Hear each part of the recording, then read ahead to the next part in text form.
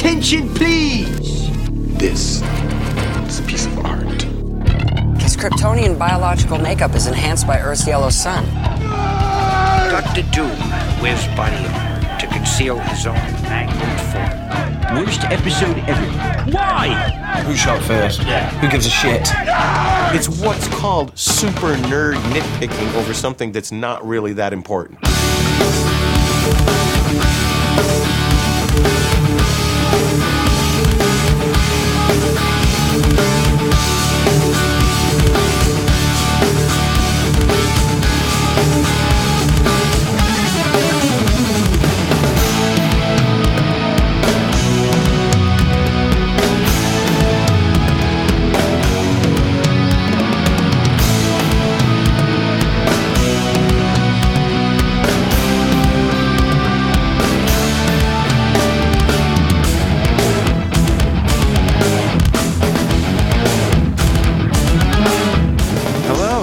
Welcome back to Trennis Magnus Punches Reality, presented by Two True Freaks.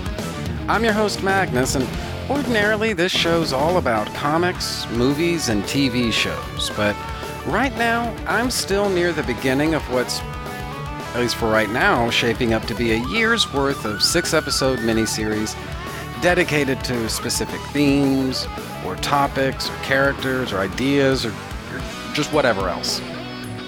Take this current run of episodes, for example. Starting right here, in this very episode, I'm kicking off a series all about women in comics. Now, usually these miniseries have some type of little cutesy name to them, but I can't really think of a name for a series about women in comics that doesn't seem patronizing, so I'm just calling it Women in Comics. Because I'm so creative. Anyway, the idea here is pretty simple. I mean, let's face it. Comics are sort of a man's game. Less so now than they used to be. That much is true, but still, comics as a form are dominated by men, both as creative forces and as lead characters. Well, I like women in comics as much as the next guy, so why not talk about female-driven comics that either I've always loved or else I've never read before? Makes sense to me. Now, one comic series I've always loved is Alias. I mean, it's a superpowered private eye noir comic. What's not to like? Another thing, and I'll get into this way later in the future, but the other thing is the series was written by Brian Michael Bendis. Now, Brian Michael Bendis gets picked on and pushed around a lot of the time, and I really don't understand why, because I seriously dig Bendis as a writer. I think he writes cool superhero comics. And I can fairly well say that I've never read a Bendis comic and thought to myself, man, that was a real piece of shit. So, apart from the fact that I really enjoy the comics, it also seemed like a chance to stand up for Bendis. Another thing that's totally worth celebrating, though, is the fact that Jessica Jones is one of those few brand new characters that comes around sometimes and somehow catches on. Jessica's still running around in the modern-day Marvel Universe, which to me proves that she's got staying power, so that's another thing that's worth celebrating here. It's weird to think, though, that it might not have turned out that way. Alias was part of the Marvel Max imprint, and for better or for worse, I've always associated the Max line with out-of-continuity type stuff. And assuming that's right, Jessica was incorporated into the mainstream Marvel Universe by sheer force of will. Ever since then, she's gone on to marry and have Luke Cage's child, and also become a symbol of, or a member, I should say, of the New Avengers. I mean, come on, admit it. That's not bad for a character who'd only been around less than 10 years up to that point, don't you think? But anyway, to get into the comics proper, we've got Alias, number 1. Cover date is November of 2001. Editor-in-chief is Joe Quesada. Cover artist is David Mack. The story is titled Alias Investigations, Part 1. Writer is Brian Michael Bendis. Penciler is Michael Gatiss. Inker is Michael Gatiss. Colorist is Matt Hollingsworth. Letterer is Richard Starkings. And editors are Stuart Moore, Kelly Lamy, and Nancy Casada. Jessica Jones, a private investigator in New York City, meets with a client to hand over evidence that his wife has cheated on him. The evidence also shows that his wife is a mutant, which enrages the client to the point that he attacks Jessica. She reacts by throwing the man through the window of her office door. Soon after, NYPD officers make out a report on the incident and discover that Jessica used to work as a costume superhero alongside the likes of Thor, Iron Man, the Wasp, and Miss Marvel. The incident inspires Jessica to head on over to a bar owned by Luke Cage, and the two later return to Cage's apartment to spend an intimate evening together. Basically, Jessica lets Luke ram it right up her thermal exhaust port. The next morning, Jessica returns to her office to find a woman who's desperate to hire Jones to find her sister, named Miranda Pritchett. The woman relays a tale of Miranda's youthful indiscretions before discussing Miranda's attempts at getting her shit together, quote-unquote, which include a new boyfriend that she fears her sister has fallen for much too quickly. The woman tells Jessica that after explaining her apprehensions to Miranda, her sister disappeared from her apartment and her job without a trace. Jessica claims that people with troubled pasts sometimes go missing in order to make a fresh start someplace else, but after the woman insists, Jessica agrees to try. That evening, Jessica runs an internet search and discovers that Miranda still lives in New York. She then stakes out Miranda's home until the woman returns with her boyfriend, recording a video as evidence of Miranda's well-being. She also records the video of the boyfriend receiving a page and hurrying off, though not through the front door, from the rooftop. And this only after donning the iconic costume of Captain America. To be continued. Which leads us directly into Alias number 2. Editor-in-chief is Joe Quesada, cover artist is David Mack. Story is titled Alias Investigations Part 2. Writer is Brian Michael Bendis. Penciler is Michael Gatiss. Inker is Michael Gatiss. Colorist is Matt Hollingsworth. And letterer is Richard Starkings. After inadvertently recording a videotape of Captain America's secret identity, Jessica returns home, staking out her apartment for nearly an hour before heading inside and finding it empty. She watches the video again, confirming that she did in fact record Steve Rogers donning the costume of Captain America. She contemplates destroying the tape, but hesitates, considering that the tape may be her only leverage against the people who set her up to record it. She decides to call her client instead, but finds the phone number has been disconnected. She then hires a taxi to drive her to the client's address, which she discovers is actually a storefront. Finally, she returns to the address of her client's sister and finds a crime scene where she learns that a woman's been strangled. Desperate, Jessica heads to Luke Cage's apartment, where she's turned away by a woman spending the night with Cage. The next morning, Jessica visits Avengers Mansion in an attempt to talk to Steve Rogers, but she learns that the Avengers are deployed on a mission. Out of options, she returns to her office, where she finds NYPD detective Paul Hall waiting to question her about Miranda Pritchett. Jessica lies about knowing that Miranda was murdered, and Hall produces a photograph of the crowd at the crime scene, which proves that Jessica was at Miranda's house the previous night. Hall then asks Jones to accompany him to the police station. To be continued. Which leads us into Alias number 3. Editor-in-chief is, you guessed it, Joe Quesada. Cover artist is once again David Mack. The story is titled Alias Investigations Part 3. Writer is Brian Michael Bendis. Penciler is Michael Gatiss. Inker is Michael Gatiss. Colorist is Matt Hollingsworth, and letterer is Richard Starkings. In a police station interrogation room, Jessica waits for over an hour before Detective Paul Hall returns to question her about Miranda Pritchett's murder, as well as her own past as a costumed superhero named Jewel. Jessica tries to explain that she's been set up, but Detective Hall persists in trying to elicit a confession for the Pritchett murder, insinuating that Jessica suffers from multiple personality disorder and that perhaps it was Jewel who strangled Pritchett. Jessica becomes enraged at the accusation, but is prevented from saying anything too damaging by the arrival of attorney Matt Murdock. After ascertaining that Hall's not charging Jessica with any crimes, Murdock escorts her from the station, instructing Hall to schedule all future interrogations through his law office.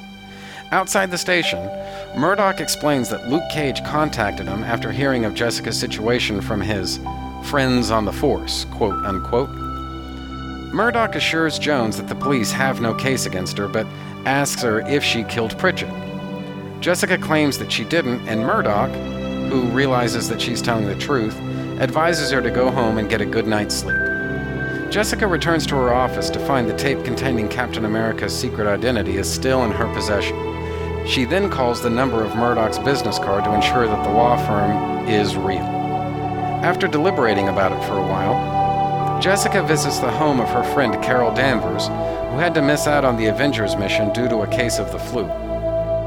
Jessica persuades Carol to use the Avengers resources to track the phone number that her client had given her, and Carol eventually agrees to do so. Later that night, Jessica receives an email from Carol indicating that the phone number is owned by LWS Enterprises. The email includes LWS's main phone line, which has a 202 area code, which is Washington, D.C., for those of you who don't know, and Jessica calls the number to discover that it connects to the committee to elect the Democratic presidential candidate, Stephen Keaton. To be continued. Alias number 4. Editor-in-chief is Joe Quesada. Cover artist is David Mack. Story title is Alias Investigations, Part 4. Writer is once again Brian Michael Bendis. Penciler is Michael Gatiss. Inker is Michael Gatiss. Colorist is once again Matt Hollingsworth. And letterer is Richard Starkins. At a bar inside Washington, D.C., Jessica watches a Stephen Keaton campaign ad, including footage of President George W. Bush meeting with various superheroes while being accused of pacifying the special interests of the elite and famous, quote-unquote, and having his ear bent by aliens, mutants, and people hiding behind masks and shadows, quote-unquote. While commentators on the television argue over the positive and the negative aspects of the president's relationship with the superpowered community, Jessica realizes that she was set up to videotape Captain America's secret identity in order to damage the President of the United States. Eventually, the political argument frustrates Jessica to the point where she inadvertently shatters a shot glass in her bare hand, at which time the bartender notices that her palm is uninjured and then threatens her with a baseball bat, calling her mutant shit, quote unquote, and forcing her to leave.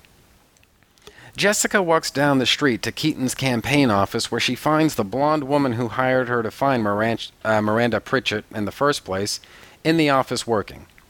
The woman spots Jessica and flees to the alley behind the building, attempting to make a phone call before she spots Jessica again dropping down from a neighboring rooftop into the alleyway.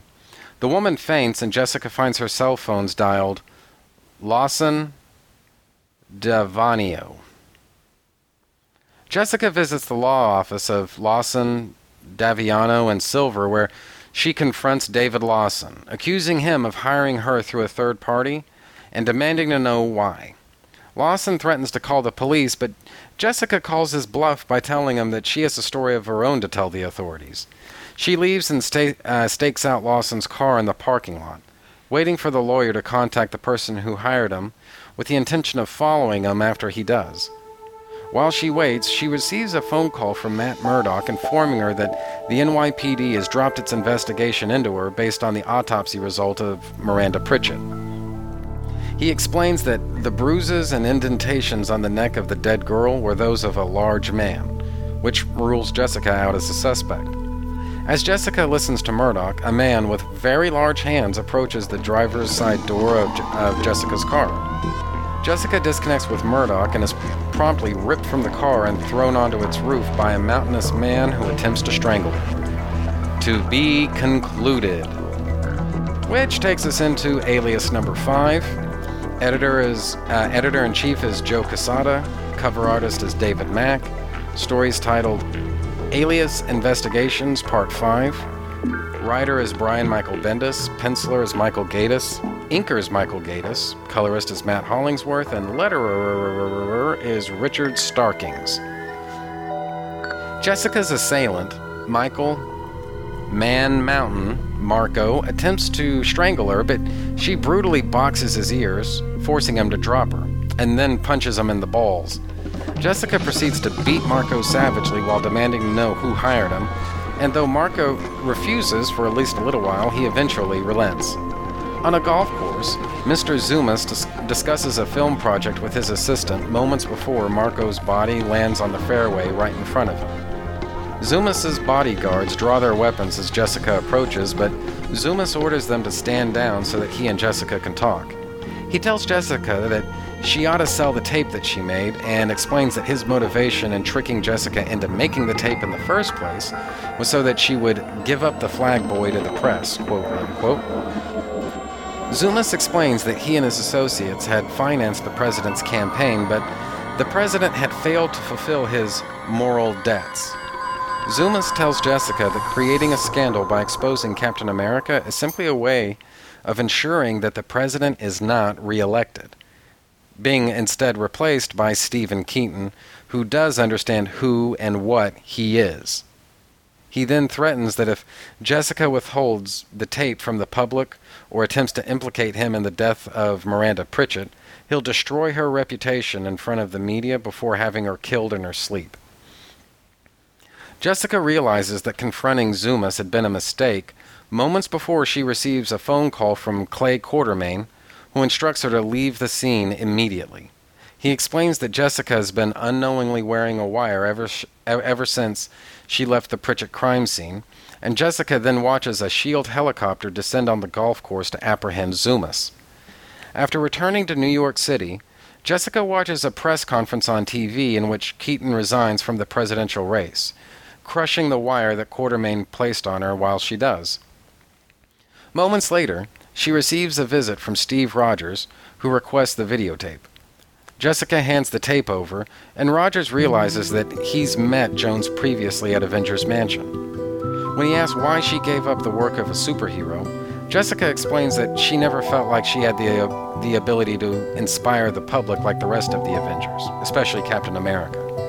Rogers counters that she protected him when he needed it most, unlike most people would, and tells her to contact him if she needs anything or if she decides to try again. Rogers also suggests that Jessica call Carol Danvers and then leaves while Jessica takes his advice. The end. So, what did I think?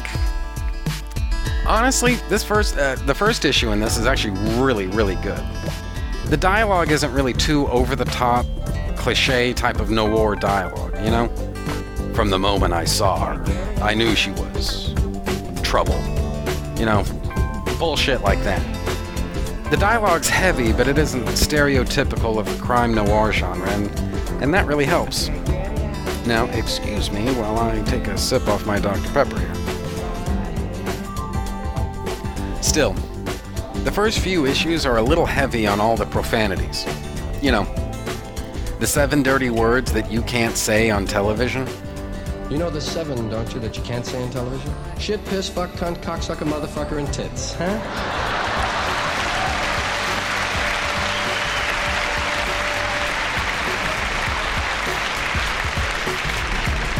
Those are the heavy 7. Those are the ones that'll infect your soul, curve your spine, and keep the country from winning the war. Shit, piss, fuck, cunt, cocksucker, motherfucker, and tits. Wow. And tits doesn't even belong on the list, you know? And you know what? I get it. Bendis had to establish early on that this wasn't just another mainstream Marvel comic book. The content can be a lot rougher and darker, So, as a result, you get lots of profanities. And you also get Jessica Jones getting butt-fucked by Luke Cage. And, people, that's all in just the first issue. Another noir trope is the lack of heroes and role models. Nobody in Alias is completely virtuous. Even Jessica, the protagonist of the book, has her share of secrets and dark sides. Nobody's completely heroic. And to be perfectly blunt, that's something that kind of bothered me, actually, because, damn it, that's exactly what Captain America is supposed to be. The idea of even Captain America having skeletons in his closet kind of bugged me, I won't lie. Now, it's not enough to ruin the entire series for me, don't get me wrong, but because I'm not making that argument, but I'm just saying that I wasn't nuts about seeing essentially Marvel's Superman shown to have secrets and bullshit like that. But when you move away from that stuff, the dialogue and inner monologues are otherwise pretty grounded. When the Plant swings by Jessica's office to talk about her supposed missing sister, her dialogue's pretty real. And the same's true of other dialogue all through the rest of the series. On top of all of that, Jessica's actions and movements throughout most of the story ring true. She knows she's being fucked with here, and she's determined to find out exactly what's going on. The answer is actually pretty simple. She's a pawn in a presidential campaign. So there's that. But the darker side to that is that someone's bid for higher office involves extortion, blackmail, kidnapping, and murder. Which, needless to say, is pretty fucking sick. But along the way, Jessica gets arrested and then interrogated by the cops. Now, I understand what Bendis was going for here, because this is a pretty accurate depiction of real life. Sometimes people get arrested for crimes they did not commit, and all too often they answer questions without their attorney present. They pretty much give up their right to remain silent, and that pisses me right off. People, you have the right to remain silent. The meaning of that should be self-evident, but since it clearly isn't, I'm going to explain to you exactly what that means. It means that you don't have to answer any questions. It means you have the right to insist on your attorney being present during all your questioning. Here's the thing, people. Miranda rights, that is to say, that little spiel they give you when they slap the cuffs on you, Miranda exists to let you know what your rights are. It's not just something dramatic that they do for TV. You have the right to refuse to answer questions. And the reason you have that right is because anything you say can and will be used against you. Do you understand that? Answers you give to the police cannot help you, but they can incriminate you. It doesn't matter if you're completely innocent. It doesn't matter if you only tell the truth. It doesn't matter if you keep your cool the entire time, because nothing you say during questioning will help you. If the police truly have some kind of evidence against you, let them build their case on their own. They'll lay their cards out at the trial, and then you can lay your cards out. May the best man win. But if you spill the beans too early, they can find or invent ways to poke holes in your story and then use that against you during your trial. Now, lest you think that this is a completely, contrived type of situation, look at what happened with Martha Stewart. People, she would have never gone to prison had she had her attorney present during all of her questioning and kept her fucking mouth shut. And now I'm going to give you the other side of that. I'm going to tell you a little war story. A couple years ago, a friend of mine was accused of a crime. Now, I'm not going to tell you who the friend is or what the crime was. I'm just going to say that I know this guy. There's no fucking way he could have done this particular deed. It's just completely fucking impossible. I will never believe it. But the cops were sure convinced that he did it, and they pursued him about it. Well, before he was formally arrested, he asked me for advice, so I told him to keep his mouth shut. Call my attorney, get him on retainer, and do not answer questions without the attorney present. In fact, don't answer questions at all. Instead, let my attorney do all the talking. My lawyer is going to know what to say, when to say it, how to say it, and all that other stuff. If the police have any kind of case, my friend is going to find out about it at the trial. Until then, he should let my shark of a lawyer do all the talking for him. And you know what? Not only did the police have no case against my friend, but my shark of a lawyer was able to poke holes in the defense's argument, call their star witness's credibility into question, and ultimately get my wrongfully accused friend acquitted of all charges. And so, what's my point? If you ever get arrested, shut the fuck up and ask to speak to your attorney. I can't make it any simpler than that. Anyway. But if Jessica had done that, there would have been no drama in the third issue, so I'm not going to make a big deal out of this. But people, don't follow Jessica's example. If you're ever accused of something by the cops and then questioned about it, shut your fucking mouth until your lawyer gets there. And then you let him do all your talking for you. Anyway. Now, apart from that stuff, then you get into the art by Michael Gaydos. It's dense, dark, rich, and atmospheric. Characters all have individual likenesses, and so, as a result of that, you don't need those cutesy little captions to identify who's who. It's all right there in the art. Of course, art like this usually isn't any good for action sequences, and that's very much the case here. There are several fight scenes in this story, and Gaydos really struggles with making those appear dynamic and engaging.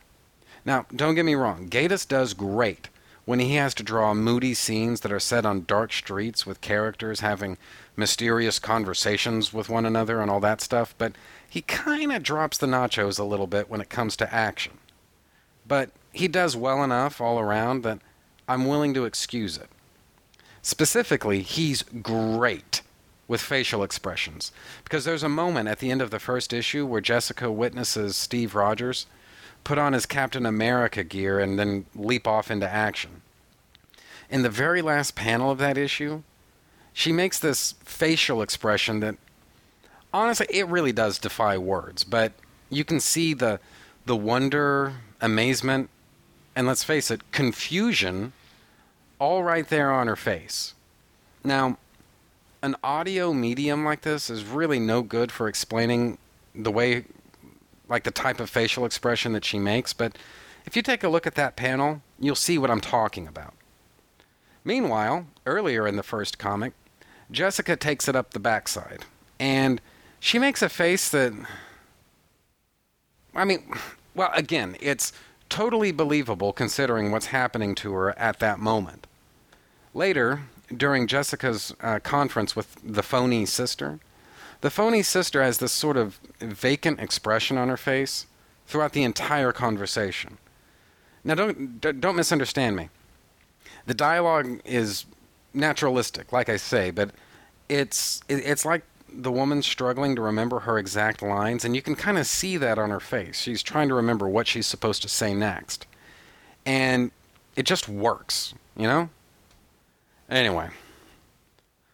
So overall, I really dig this storyline. I like this series, and I love Jessica Jones. This series came and went, and it seems like most people never heard of it, but Jessica's finally starting to get some appreciation thanks to that Netflix show. Even so, she shouldn't need a show on Netflix in order to get people interested in her. Check out these comics. If you like noir stories mixed with superheroes, this is right up your alley, so check it out. Satisfaction guaranteed. Now, as to the rest of this series, I'm going to come back to Alias at some time in the future.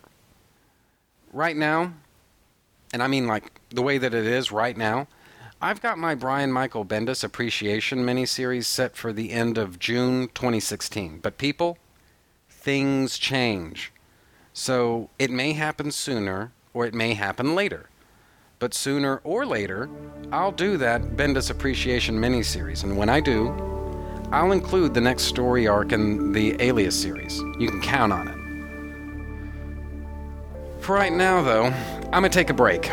Be right back after these messages.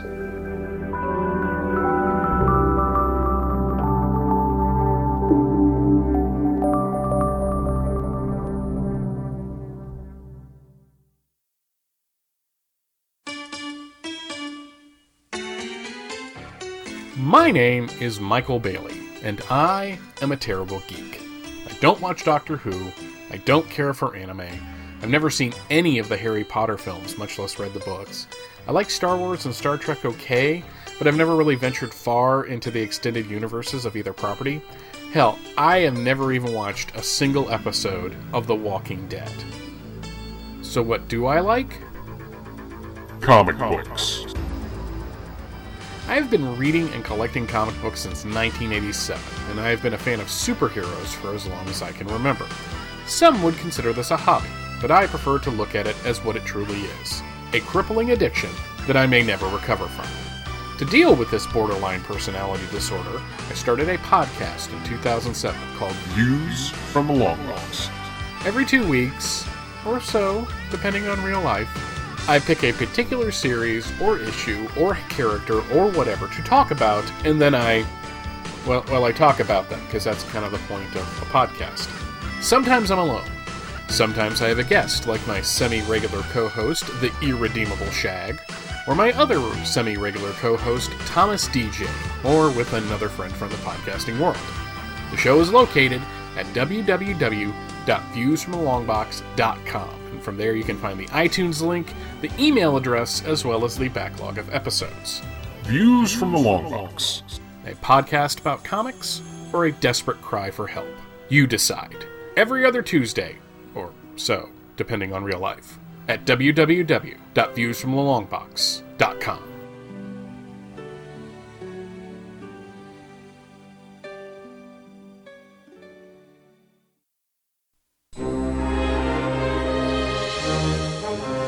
Hey, Jeff.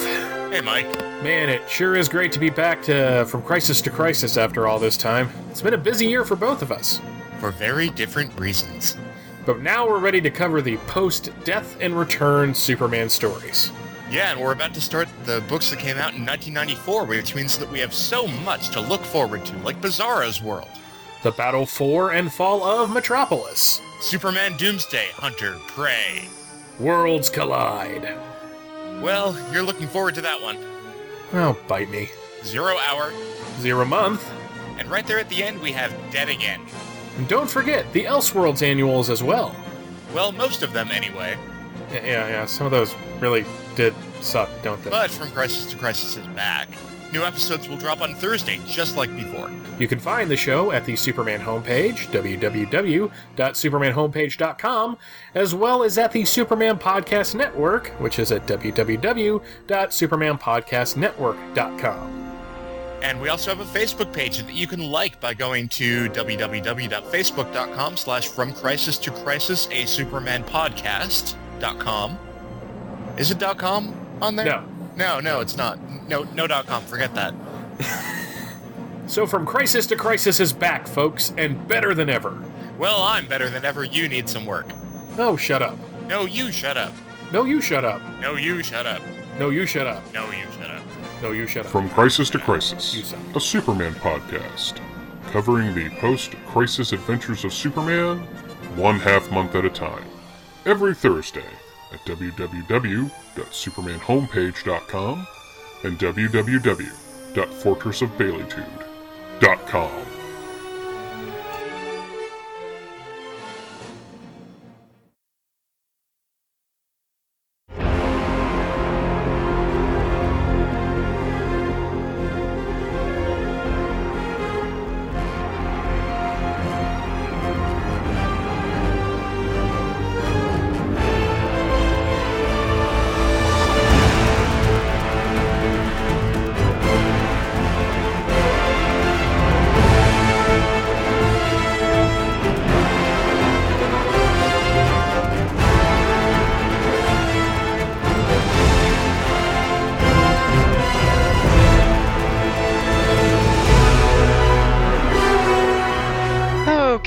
I'm back now, and although I've got a couple of emails and things that I could, go through and talk about and all that stuff, honestly, I'm just not really in the mood.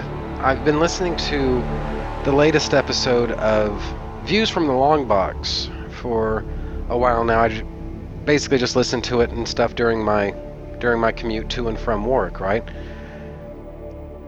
This is episode 203, 8 Years and Holding, and it's basically the 8-year anniversary of Views from the Long Box.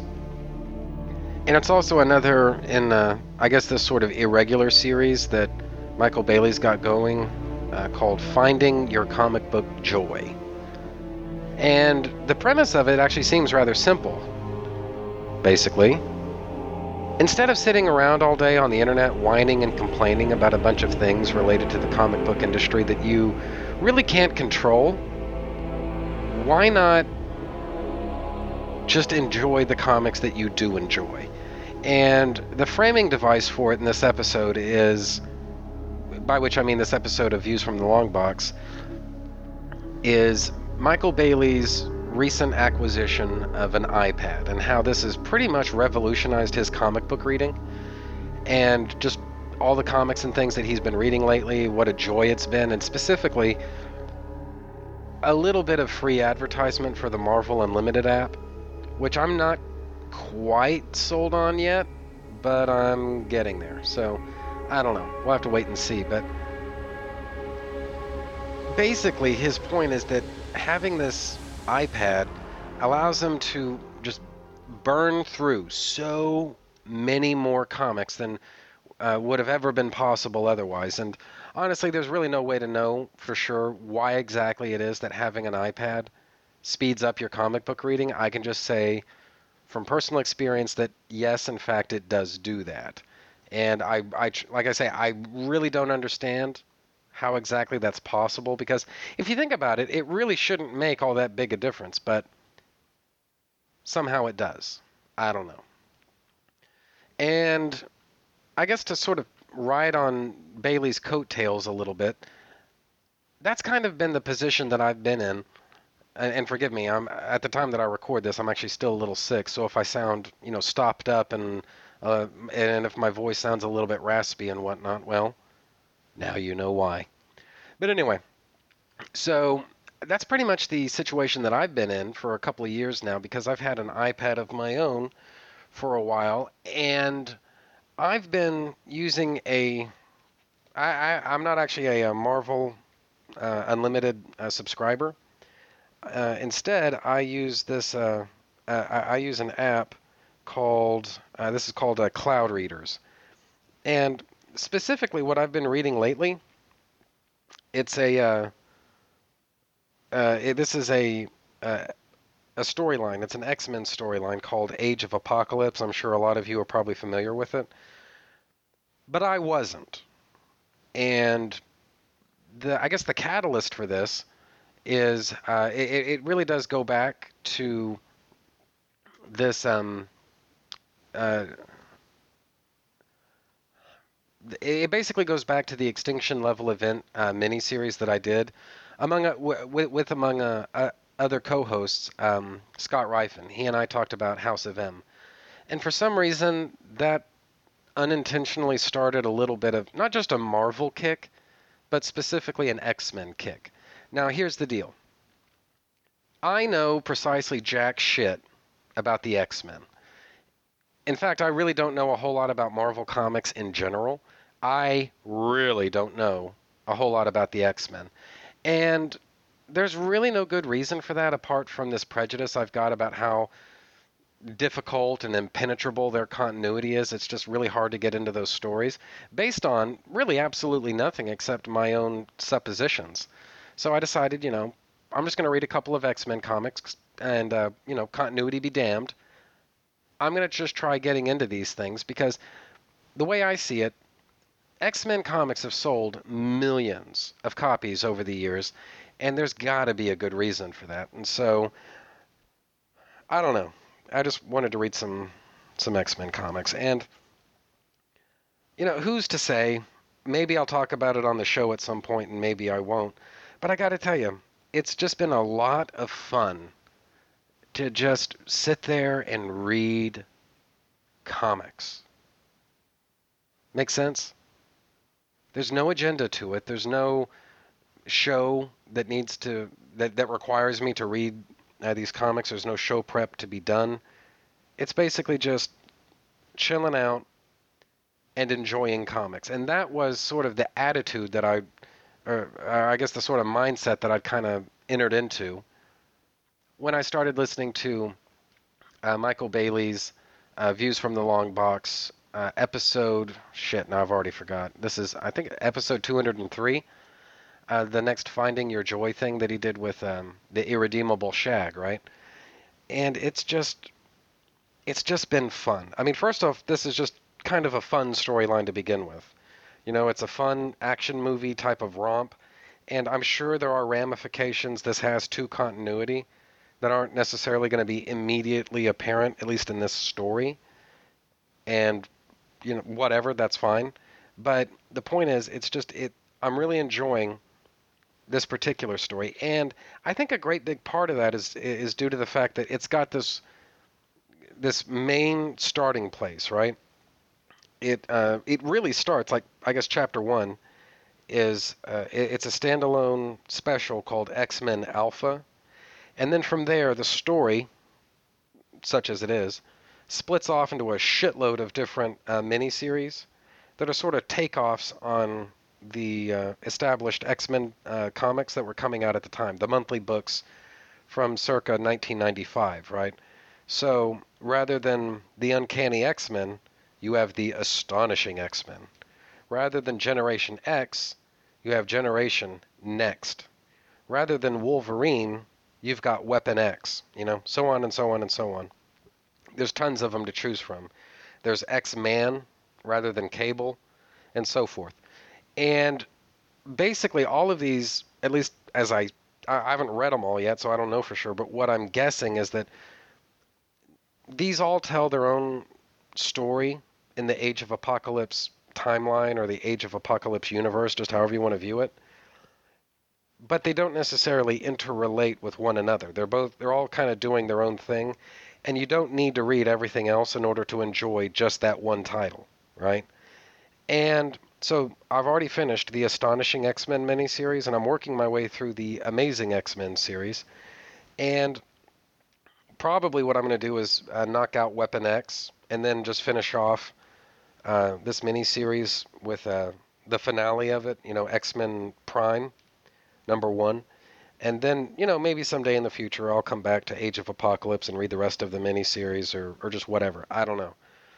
And then from there, that got me to thinking, you know, it would actually be a lot of fun maybe to, you know, read some other X-Men comics. And so I went ahead and acquired a few of those through possibly the obvious channels. And so I guess to start with, again, not necessarily to talk about on this show, but at some point in the future, maybe, at least for me to read, I've got, this is X-Men Onslaught, and I would imagine a lot of you are probably going to be familiar with that storyline anyway, but it's basically this, it's kind of hard to describe, but it's not exactly a figment of everybody's imagination, but it's, I guess, the manifestation of, I guess, a merging together of Magneto and Professor X. So there's that going on. And really, I guess the genesis for all this comes from the storyline Fatal Attractions. And speaking of Fatal Attractions, I'm actually going to read that first, and then maybe I'll read Blood Ties or something, you know, the sequel to Fatal Attractions. Then after that, I'll probably read the Onslaught series and just work my way through that. And the point is, you know, as I say, I'm not a huge Marvel guy, you know, never have been. And when I really start thinking about it, you know, there's really no good reason for that. You know, these are comics that I should at least check them out, just so I can, if for no other reason, so I can just say that I've read them. And I started just kind of thinking about just how, you know, Marvel illiterate I truly am. And so what I decided to do after that is as the next reading project after all of that, is going to be the, as much as I can, the Chris Claremont run on Uncanny X-Men, because his run is probably the most legendary run that the X-Men have ever had.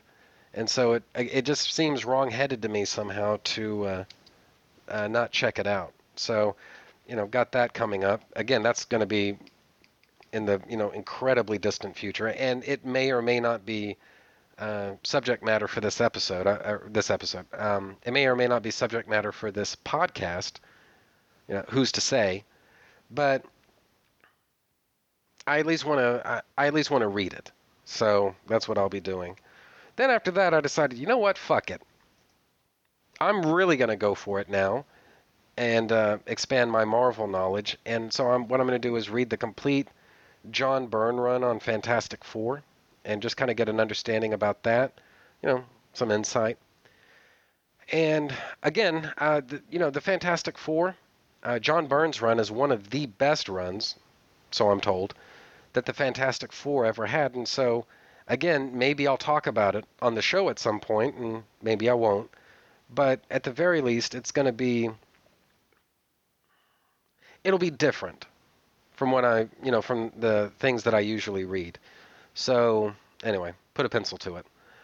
Then after that, I decided, you know what? I've actually never really read the Roger Stern run on Amazing Spider-Man. I mean, not from beginning to end. I've read individual issues, but like as a designated reading project, I've never really done that. So, something to think about there. So I'm gonna, after Fantastic Four and the John Byrne stuff, I'm gonna just move right on over to Amazing Spider-Man with Roger Stern. And then just to kind of round the whole thing out, I decided I really don't know a whole lot about the Avengers either. I mean, I've seen the movies and I've read the Ultimates and all that stuff, but as far as like Avengers comics, I just really don't know a whole lot about the Avengers as a team. So, say it with me. I'm going to be reading the Avengers too, specifically the Kurt Busiek run. And the reason I chose Kurt Busiek was really, it's actually due to the fact that I consider myself to be kind of a Kurt Busiek fan. I mean, I'm not the biggest Kurt Busiek fan in the entire world, but I hear a whole lot of good things about his work on the Avengers, and plus I just enjoy his work in general. And so why not read his work on the Avengers? Seems to make sense. And so I guess my point in saying all of this is that Bailey's show, that episode, was all about finding your comic book joy. And one of the things that's just tragically apparent to me in the modern comic book marketplace is that there's just not very much new stuff out there for me to buy. I mean, I guess if I really put in the effort, I could probably find, 4, maybe 5 titles that really grab my interest. But honestly, there's just, I guess it comes down to, like, how much do you really want it, And I've just been, I don't want to use the word alienated, because that's sort of, or disenfranchised or anything like that, because I feel like, number one, that's sort of a back to the bins type of thing. And number two, I'm not really sure if that's even completely true, But at the same time, I just don't have the same passion for new comics that I had, that I had even 5 years ago. It's just, something is just fundamentally fucking broken with this industry right now. And I'm not sure if I'm the problem or if the publishers are the problem or what, but, when you move away from wanting to, point fingers and assign blame and do all of that kind of stuff, the fact of it remains, it just doesn't feel like there's a whole lot that's coming out right now for me. Does that make sense? And so rather than, I guess, piss and whine about it and, subject you guys to a bunch of endless rants and whatnot, I've decided to just basically focus in on the stuff that I do enjoy. And really, I think that's what Trennis Magnus Punches Reality is all about. Basically the things about comics that I do enjoy, or at least that I could enjoy. Because, I mean, I've had some episodes where I've had some maybe less than positive things to say about at least certain comics. But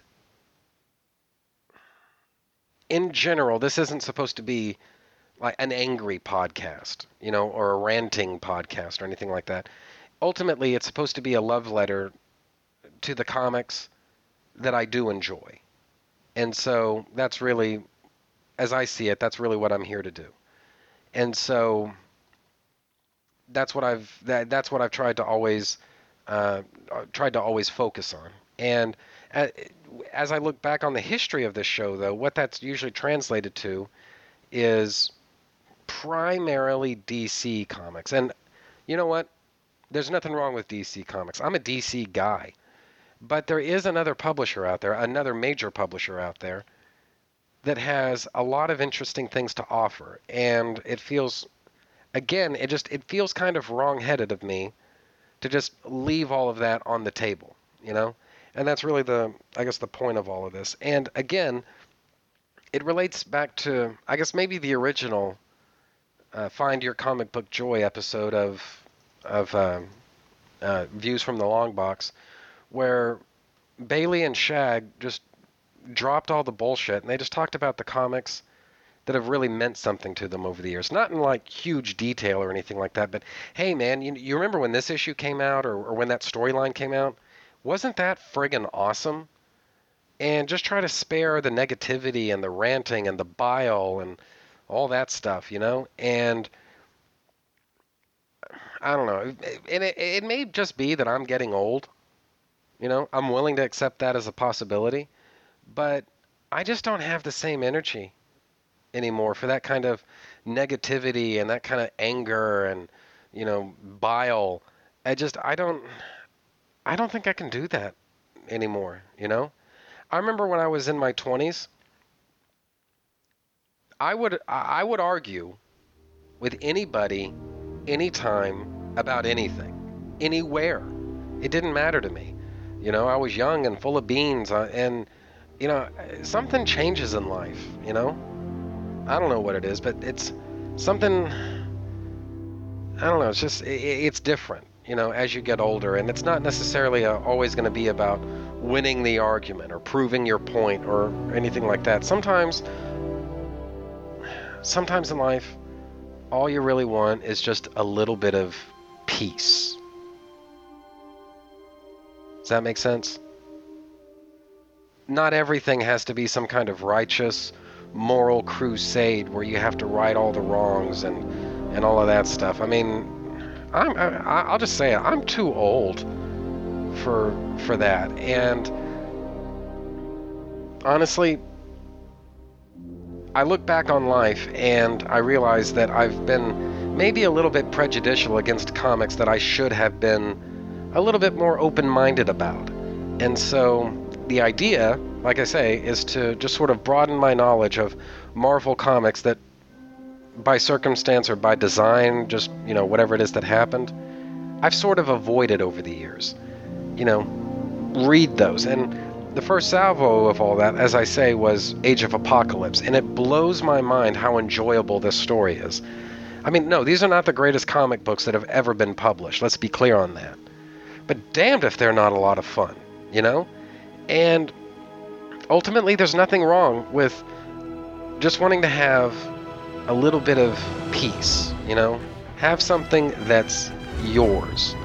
And you don't have to, I don't know, like I said, you don't have to turn everything into some kind of fucking moral crusade. It's okay to just let go of the anger and just enjoy or not enjoy comics. You can try something new, and maybe it's not your cup of tea, and that's fine. Move on to something that is, whatever.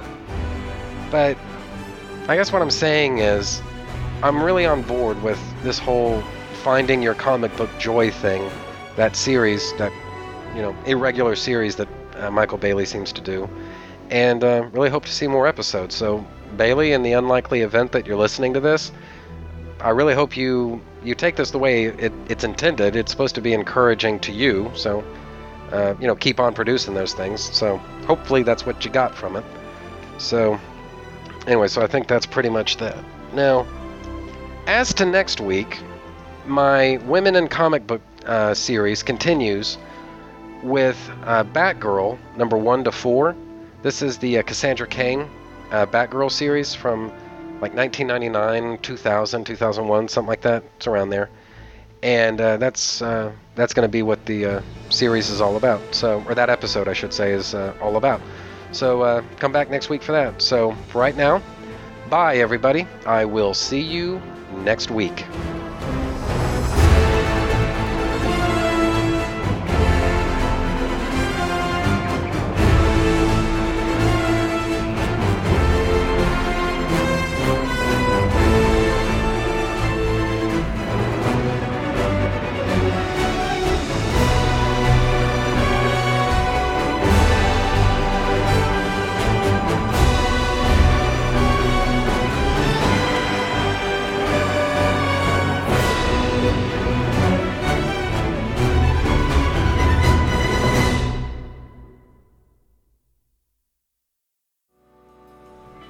This is an imaginary podcast, which may never have happened.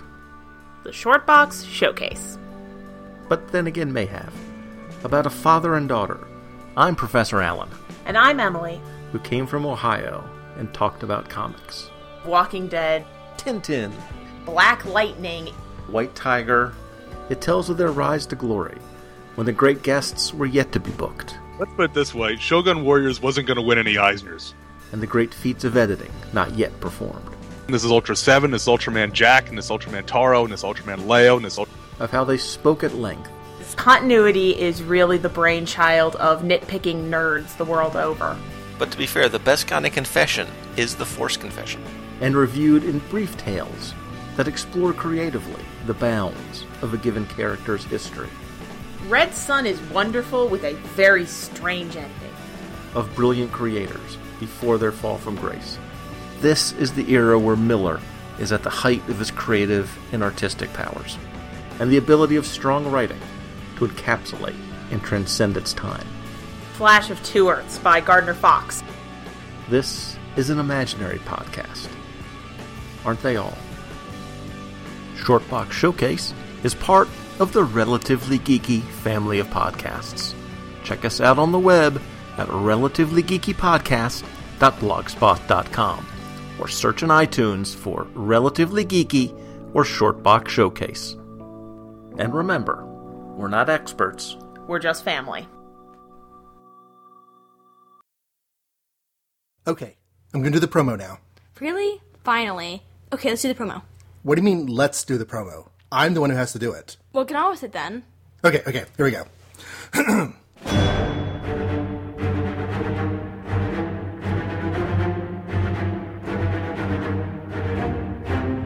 Iron Man, the Incredible Hulk, the Mighty Thor, the Captain America. Wow, being dramatic there, aren't we? Do you think it's too much? Should I back off? No, you're fine. You're good. Okay. You've seen the Earth's mightiest heroes in the Avengers franchise of films. Now you can enjoy the stories that have inspired those films through the magic of comic podcasting. Magic of podcasting? You sure about that one? Well, yeah, because, we're awesome. Like, magic. Only without actually seeing any magical things. Just go with it. Okay. Don't forget to tell them what we're actually doing on the show. Oh yeah, okay. So join Lily Wilson, the awesomest teenage comics fan in the world, as her father takes her through all the early comics that feature characters from the Avengers franchise of films. And some that aren't in those films yet, but will be, because we started with Ant-Man before we had a full film. Oh, well, yeah. And don't forget Spider-Man. He's not like the Avenger, but he's there. Oh, okay. So, maybe it should be that feature characters that have been, are currently, or will one day be in the entire Marvel Cinematic Universe. Better. And where should they go not see this magical podcasty goodness? New episodes can be found... Do I have to do the voice? Yes, you do. Okay. New episodes can be found at the Complete Marvel Reading Order website, cmro.travis-starnes.com, and clicking under the Podcasts tab. Or on iTunes by searching Complete Marvel Reading Order, or just search for the name of the show itself. Dad, don't you think we should actually say the name of our show? Oh, yeah, Avengers, Inspirations, Podcast, Listen and stuff. Yeah, good job, Dad. Thank you.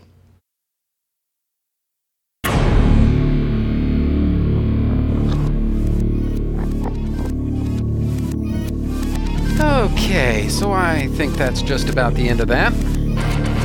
Trennis Magnus Punches Reality is a proud member of the Two True Freaks podcast network. You can find the home for Trennis Magnus Punches Reality at twotruefreaks.com, which is spelled TWOTRUEFREAKS. You can also find it on Facebook, just by searching for Trentis Magnus Punches Reality. There you can interact with your fellow listeners and also see notifications of new episodes when I put them up. You can friend me on Facebook just by searching for Trentis Magnus, which is spelled TRENTUSMAGNUS.